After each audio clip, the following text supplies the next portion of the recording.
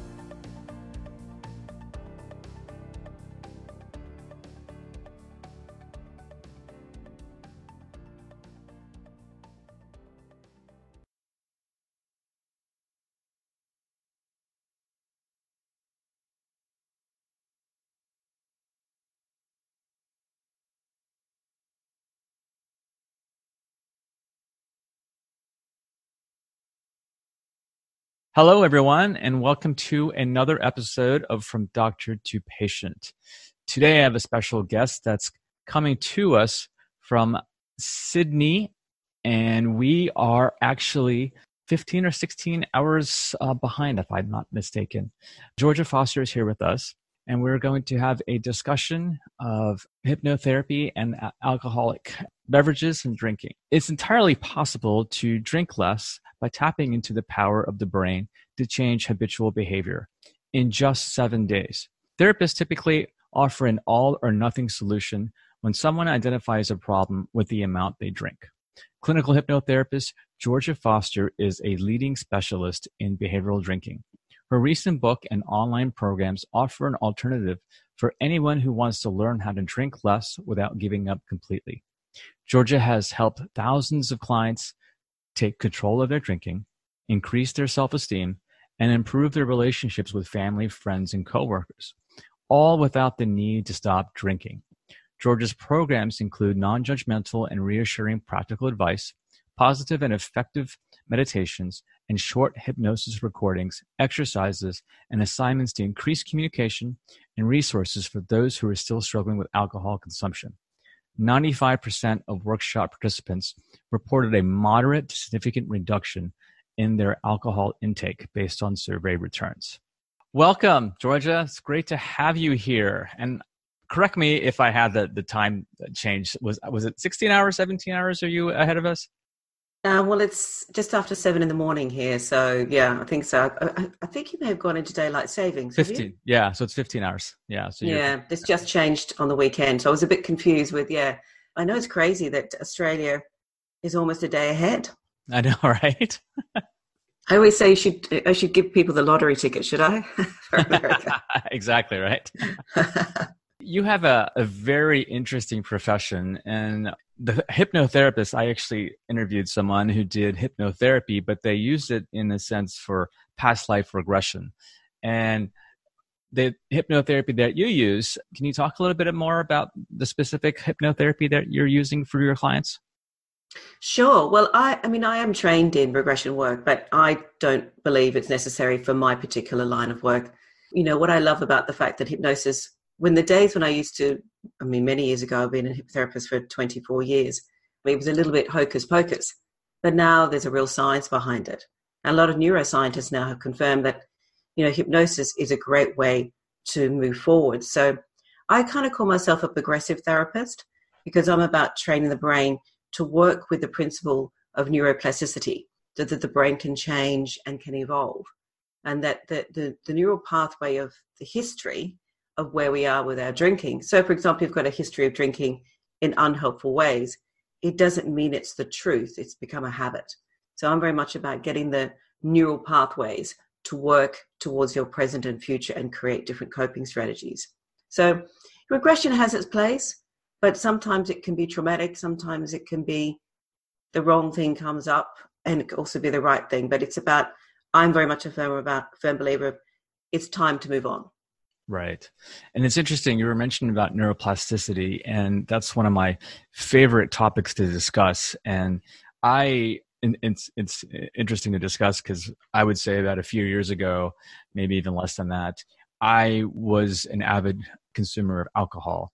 And I was more of a binge drinker. It wasn't something like I would drink 1 or 2 drinks a night. I would literally, it would be the weekend thing where it was a thing to do to go out with friends and to go out and have a few drinks. And I wouldn't really say it's a few drinks. I would say it was a lot of drinks, but that's what I was used to. And that behavior stemmed from college. It's interesting that I actually, in the last year and a half, have been involved with some psychedelic work.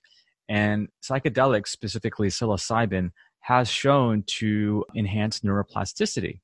And as a result, what happens to me is that I really don't have any urge to consume alcohol at all. And in fact, it makes me nauseous whenever I'm around it, or, I can drink a glass of wine here and there, but if I'm around people who are consuming, a lot, it doesn't soothe me. And in fact, I actually kind of feel sick when I'm around people, and I feel almost like this depressant effect, almost like a contact buzz, because alcohol is a depressant, and I feel that depressant effect if I'm not consuming. So it's interesting. And so I'm assuming that the hypnosis that you employ has that effect of neuroplasticity on folks. Absolutely. I mean, I think the thing that people don't understand is, when you say a good example of college life is, you go to college and it's okay to be a binge drinker and it's okay to be a party person. And then you get into your 20s and 30s and you kind of want to be a bit more serious about your professional life, maybe settle down and get married, whatever.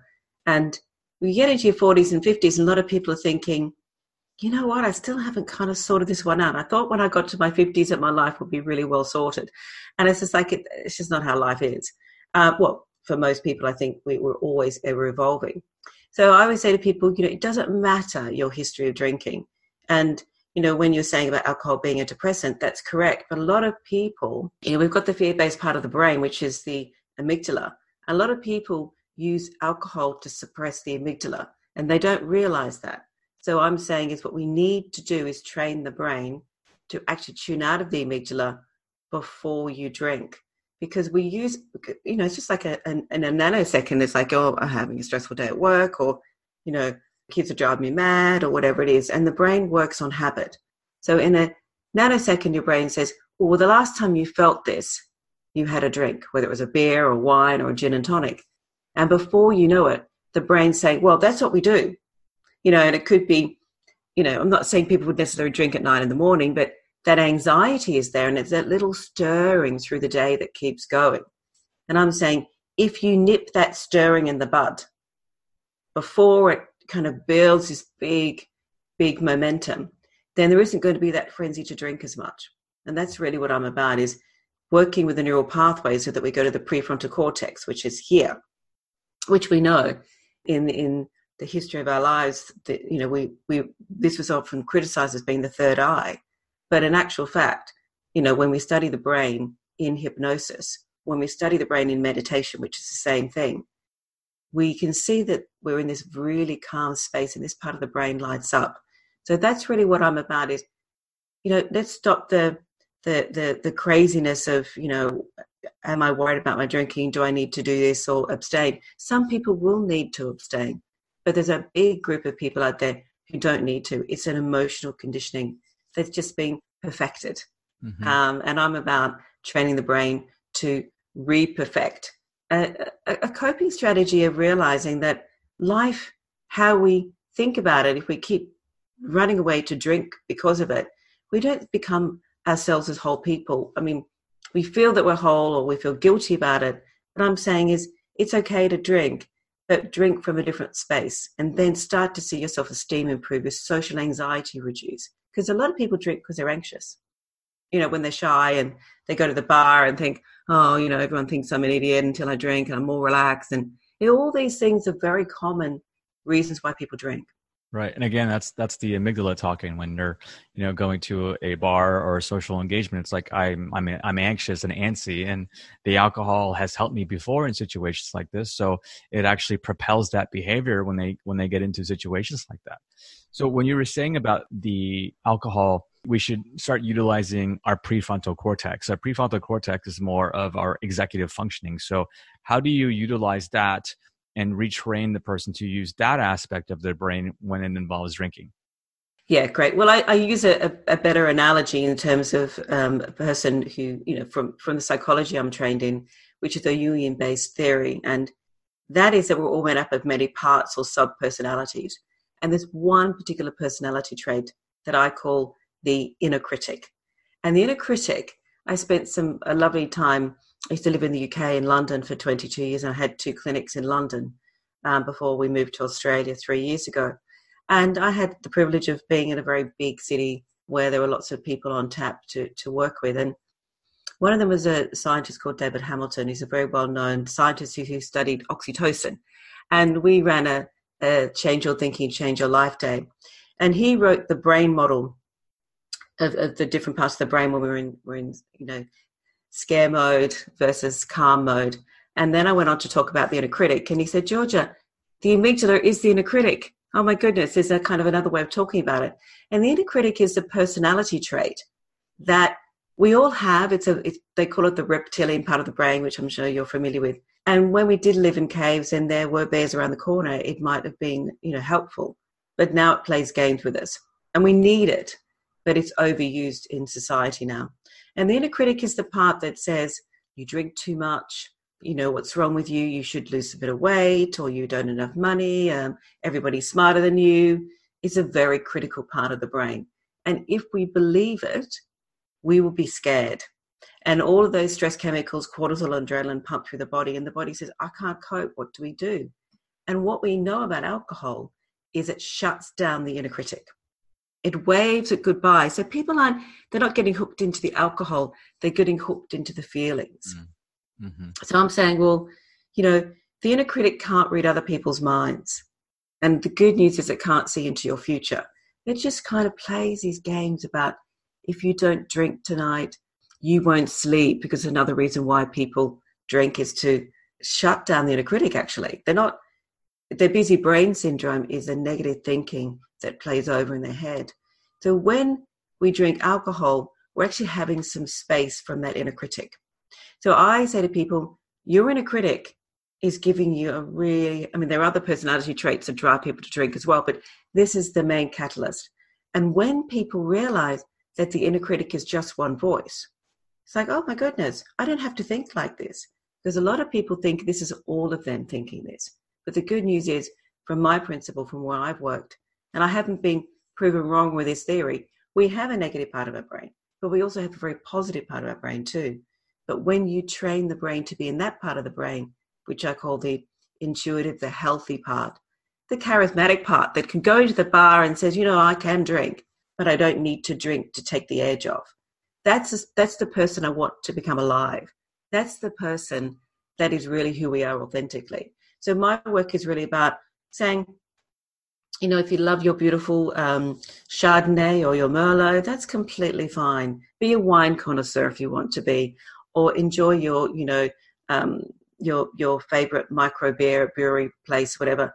It's just that we've forgotten that who we are before we drink is a wonderful person. So I'm about that, so that we can drink. Yes, of course, sometimes people say, if you win the lottery tonight, or you're on a holiday and you might drink more than you planned. But I'm talking about the regular habitual drinking that causes people the grief. And so it's really about reframing the person's intent or perspective or association with alcohol, right? I mean, it's retraining that mindset. It's like you're not using it as a crutch. you don't need the alcohol as a crutch. So it's substituting that for something else. Is that correct, or is it a little different? Yeah, no, it's an anxiety, it's a self-esteem thing, it's a stress management tool. A lot of people who do the 7-day program, they don't necessarily have very low self-esteem. Some do have low self-esteem. So it's just become a habit. And what's important is to know that when we're in that space, we tend to forget that we use these tools as emotional crutches, but ultimately it creates more low self-esteem and more anxiety, because the more you drink to alleviate the inner critic, it becomes a habit. And then, I call it the alcohol police. It may be a wife or a husband or a child can be the trigger to maybe realize that, the alcohol's creeping up, because we become tolerant to alcohol. So that first glass that was emotionally medicinal, then we need 2 and we need 3. And then we worry that we're drinking too much. And then somebody may comment that we drink too much. And then the inner critic says, see, they're watching you. They think there's something wrong with you. You drink too much. And then it becomes a self-fulfilling prophecy. So I'm saying is, let's stop that self-fulfilling prophecy. Let's get in there now and get your mind into a better space about your alcohol. Mm-hmm. And how do clients find you? It's an interesting approach to the utilization of alcohol. It's not necessarily eliminating alcohol or its ill toward effects. It's really developing a different but better relationship and a healthy relationship with alcohol. So are people referred to you, from other primary care physicians, doctors, or therapists, or how do they find you? Well, it is a very secret therapy in the terms of it's very private. It's taboo, and a lot of people feel shamed and embarrassed. I mean, I've had the privilege of some journalists having come to see me and said, Georgia, I need to talk about this. So that's been a great way forward. But I do appreciate that not everybody, having me here is great, because people are secretly worried. I mean, 1 in 6 Americans binge drink. That's a big, statistic. And I'm not talking about on the park bench. I'm talking about at home, because a lot of this drinking is done in the home. And we're talking about people who are fully functioning, normal people, right. Moms, dads, corporates. A lot of my client base in London were lawyers, accountants, people in finance, people in media, homemakers. Another big statistic is that people in the medical profession, nursing staff, people who are in the coalface of life, big drinkers. So it's really something that I felt I wanted to, because, I'm Australian, I lived in Britain for a long time. We're Aussies and Brits are big drinkers. And I wanted to kind of stop the fear-mongering, because the fear-mongering, ironically, makes people drink more. And that isn't what I wanted to do. I got so worried about people being shamed. So for me, it's just been word of mouth, really. And obviously, doing Facebook and Google, and fortunately, being in the media a bit as well, people can see TV interviews, because I am the opposite. And I'm not saying, I know there's a very big sober movement out there at the moment, and I'm not anti that at all. But I think majority of people would like another option. And it's kind of, I call it the middle ground of drinking, and I think that we need to be able to offer people another way, rather than feeling that, because a lot of people, I wanted to share with you another personality. It was actually 2 more personality traits that support the inner critic about drinking. And the first one is the perfectionist. And the perfectionist is the all or nothing drinker. That's they're, yeah. I kind of figured that out, not because I'm a psychic, but I just kind of know with people's drinking styles, what happens. And a lot of, perfectionists in the end tend to just quit drinking because it's just too hard. I mean, you had a really good way of changing that neuroplasticity, which is fantastic, which I wish was more available to people. But I think it's something that perfectionists are high achievers, they're go-getters. Great example would be a client who is vigilant with their eating, and they don't drink all week, go to the gym every morning, pump the iron, and then on a Friday night, they kind of cane it. They've got their couple of beers and a couple of bottles of wine, and then hung over all weekend, and feel so bad about themselves that they go back to abstaining again for the week. And I think that it could be they decide to quit for 6 months and then they go back to it. And so their relationship with alcohol is very fraught, with high levels of anxiety because they don't trust themselves with alcohol. But the irony is that when they do drink, because they're drinking the perfectionist away, they don't care. They go, oh, well, I'll just kind of lie on the couch and I will. But the fact is that perfectionists have a problem with being in the moment. And alcohol makes them be in the moment because the increase of dopamine from the alcohol, the shutdown of the inner critic and not trying to be perfect, they have this reprieve from this perfect life. So, perfectionists are wonderful people because they are high achievers, but sometimes it gets too much. And so they use alcohol as their way to retreat from that perfect life. So a lot of people resonate with the perfectionist because but the problem is they drink quickly.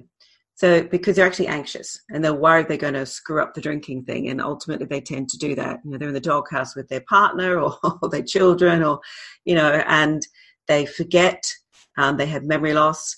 And also what is interesting with the perfectionist drinker, because they drink so quickly, they drink a lot, they can get drunk very quickly and the bell doesn't ring.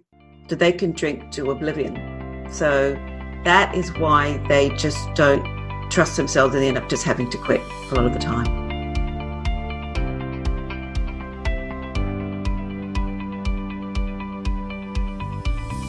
Hey, Dr. Diva here. Thank you to all my listeners who supported my book and helped to make it a huge success. You all helped us hit number 1 in Barnes & Noble, number 1 in the categories of oncology, cancer, healing, and medical ebooks, and number 21 in all of the Kindle store. We also were able to achieve number 3 on the Wall Street Journal bestseller list. If you haven't gotten your copy, you can find it on Amazon, Barnes & Noble, or booksamillion.com. Visit fromdoctortopatient.com to become part of our growing community of health and wellness aficionados and to learn more.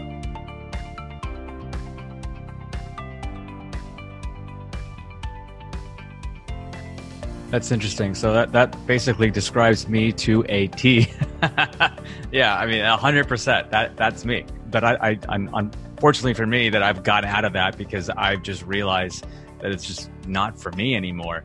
I have gone a little bit on the other extreme where I have this negative behavior or negative emotional attachment to alcohol. It's not where I just don't even want to be around it. And I'm wondering if that's because I just went over on the other side, or overcorrected myself in essence.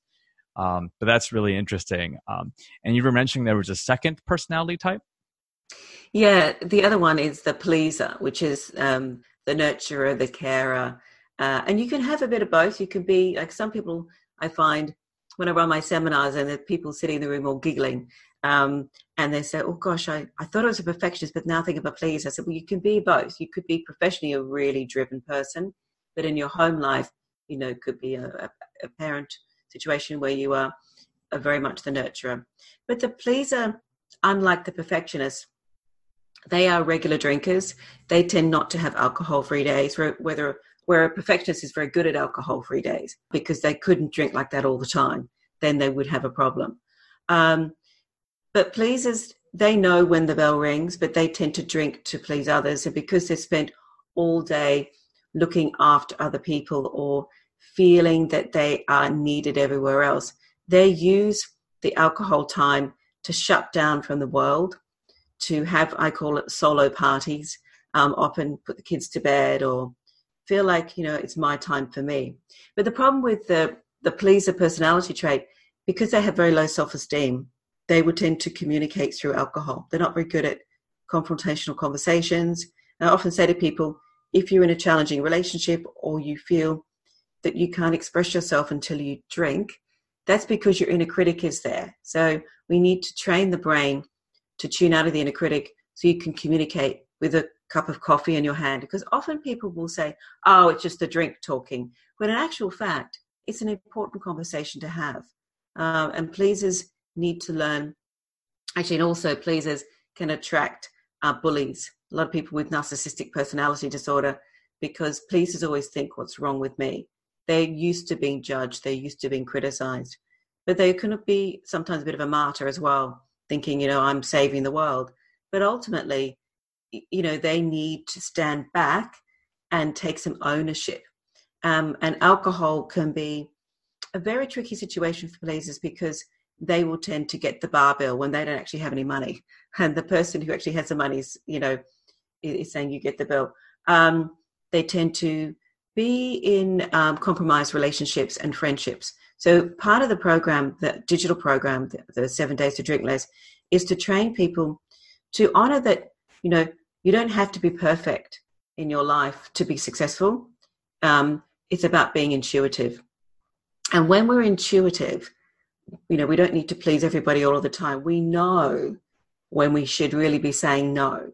We know when to have our boundaries. We know when it's time to retreat without alcohol, to take that time. And that's why the hypnosis is really important with the recording on the program, with the recordings, because it's not just about drinking less.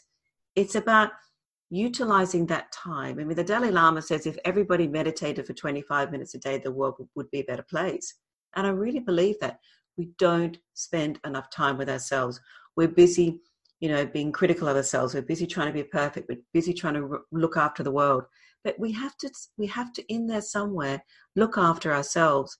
And when we do look after ourselves, rather than using alcohol as the method to look after ourselves, then the drinking is not such an issue for people. And that's really what I'm about is, you talked about, you said reframing things.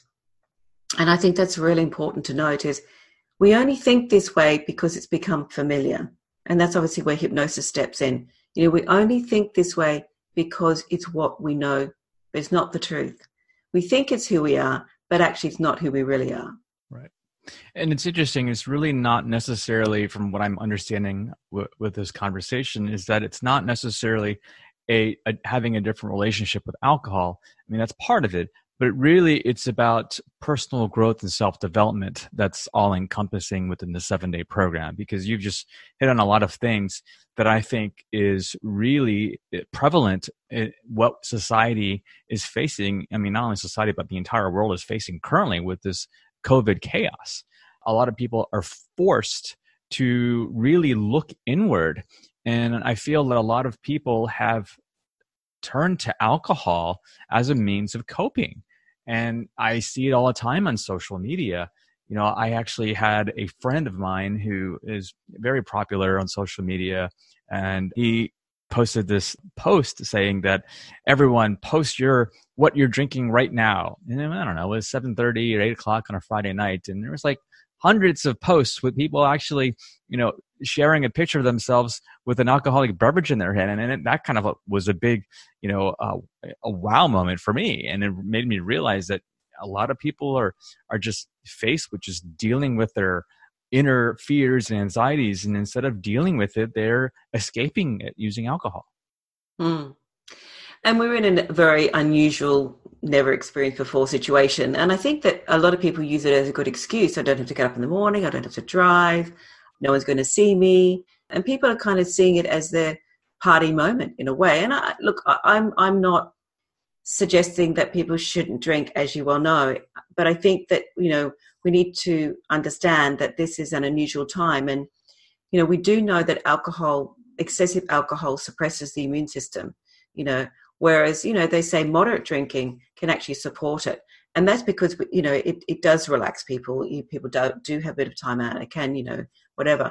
But I think the most important thing is that alcohol sales have gone through the roof. In fact, a lot of here in Australia, the local wine shop man was saying the other day that the sales have exceeded Christmas time. I mean, this is extraordinary. Yeah. And I'm not saying that it's not about not drinking. It's just the fact that, this is a really good time while we are in this space to take stock and think, well, what can I do for something good for myself? What can I do? We've got this extra time at home.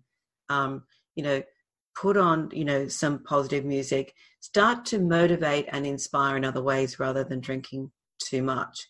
And I think a lot of people as well aren't necessarily always drinking about stress and what's going on. They're drinking because they're bored. Yeah, and we know that the inner critic, when we're bored, we negatively think.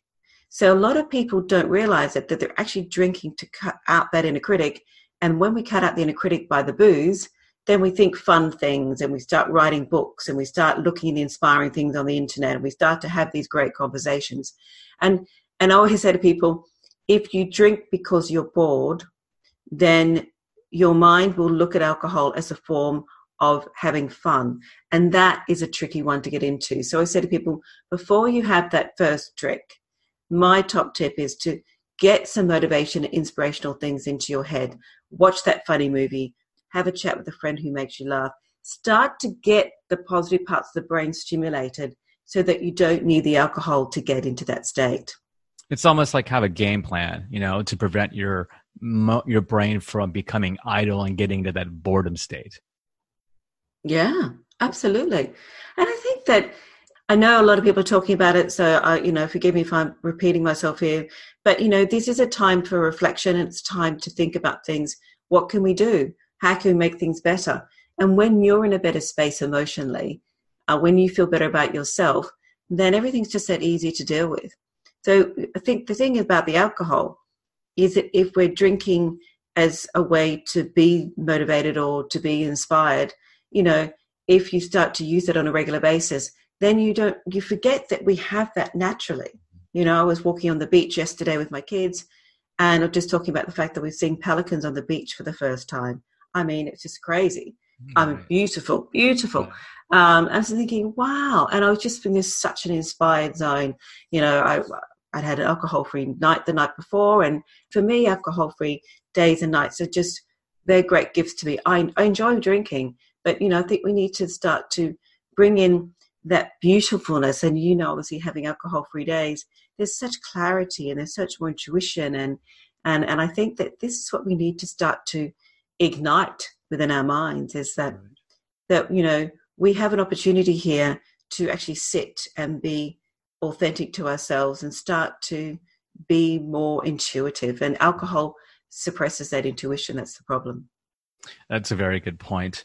In this time that we're facing, are you seeing a lot more people trying to contact you for appointments? Well, I don't see that many clients now. I do, but I don't. Obviously, my program is what people tend to go and buy. Or normally I'll be running to London and running a seminar a couple of times a year, and I run them around Australia. So a bit of both. Some people are just saying, Georgia, I really need to drink at the moment. That's fine. So at the moment, things are on the quiet side. But when things change, when people go back to normality, that is when it'll start. It's always like, I always say to people, dry January, people tend to abstain after Christmas. That's a quiet month for me, but February hits, bang. It's like, it's a very popular month. And I think that, and post-summer as well, in September as well, they're very busy months. But what I'm saying is, rather than wait till that moment, do it now while we're home, while we're in this great space, to start to build that sober self-esteem and that sense of who you are before you drink, so that you don't need to drink to become who you think you should be, because that person is really there in a sober life. That's a very good point too. And you were saying earlier, or actually I was saying when I was mentioning your bio, that 95% of the workshop participants reported a moderate to significant reduction in their alcohol intake. That is a huge, high success rate. There's not a whole lot of things that, that people can actually do that has a 95% success rate. So that's fantastic. And this is not where they're doing one-on-one sessions with you, or it's a program that you've created. Yeah, I mean, the seminars are very effective because we're there all day, and basically they're in hypnosis most of the afternoon. There's a lot of theory in the morning, but the 7-day program is the same thing. It's about what, I think talking therapies are really important and they have their place, but a lot of people, by the time they come to see me or they want to do the program, they're really sick of their drinking. They want to make a quick change. And what, a lot of people may be in fear of is hypnosis, but it is such a powerful, effective, quick tool to cut to the chase, really, of the emotional part of the brain. And as I said at the beginning, I'm not, anti-understanding why people drink, but most of the time it's just a very boring reason. It's just they got themselves into a habit. Maybe they had a negative time in their lives. We've all had trauma in our lives. And that, we use alcohol. We started to use alcohol as that emotional crutch. It's not complicated. It's just what people do. Right. So I'm saying, let's cut to the chase. We don't need to know why. It's about how to move on. So that's really much my principle about that. And hypnosis is such a great tool because the brain can change. And training the brain to be here rather than here, the fear-based part of the brain, the amygdala, it doesn't take long. In 25 minutes, you can be changing that dynamic. I mean, there are people, I had an email from a monk who said, Georgia, I was drinking a bottle of whiskey a night. I found your 7-day program online. And he said, I couldn't get up for morning meditation in the morning. He said, now I'm drinking half a bottle of whiskey. And I'm like, well, that was his goal. And he achieved that. So I'm not about how much you should drink. I'm about why you drink. So a lot of people said to me, I'm a bottle and a half a night, which I think is too much. But, getting it down to 3/4 of a bottle, then there's a sense of self-worth. Then there's a sense of achievement. And then that person, the goal is then to start to bring in alcohol-free days. So I'm not about how much you drink. I'm about getting it down to about half. And when you get it down to about half, you will see a difference psychologically, physically, less anxiety. These are all of the things that I cover on the program.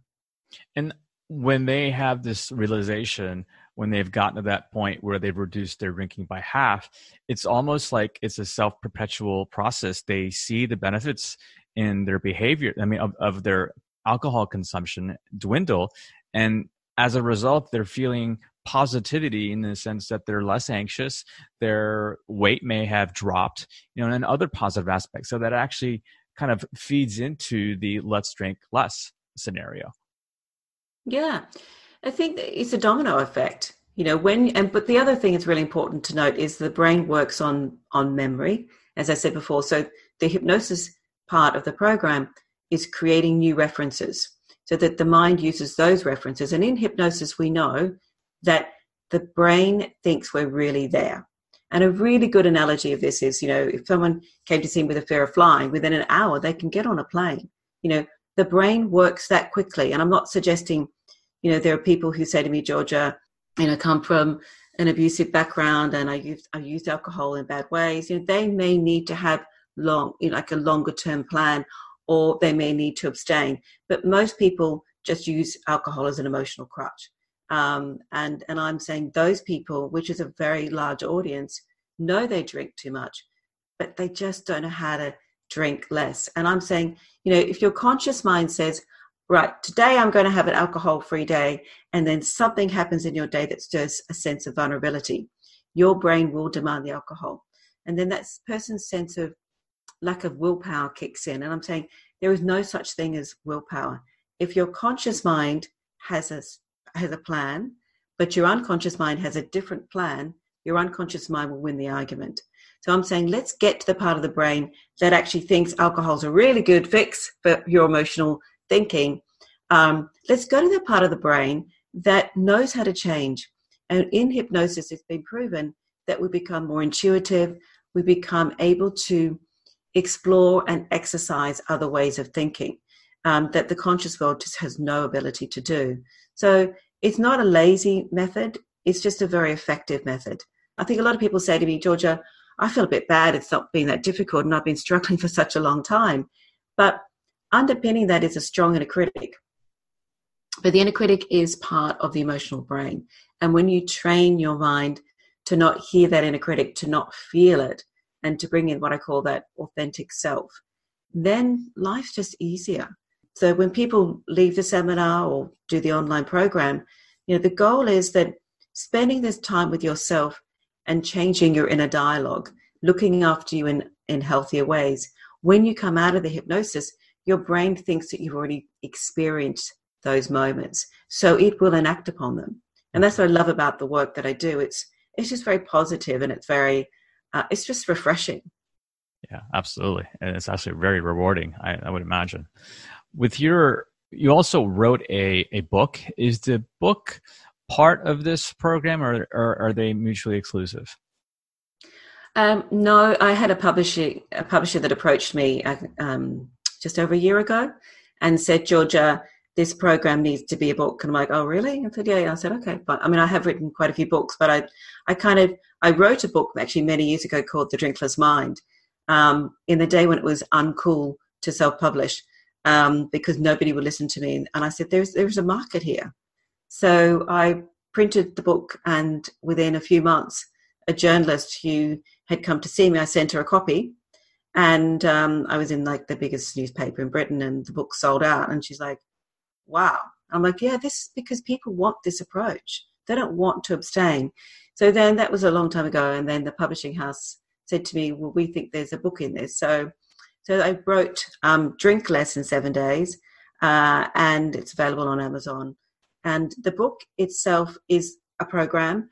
And then in the book, there are links to download the digital recording, which is the hypnosis bit, obviously.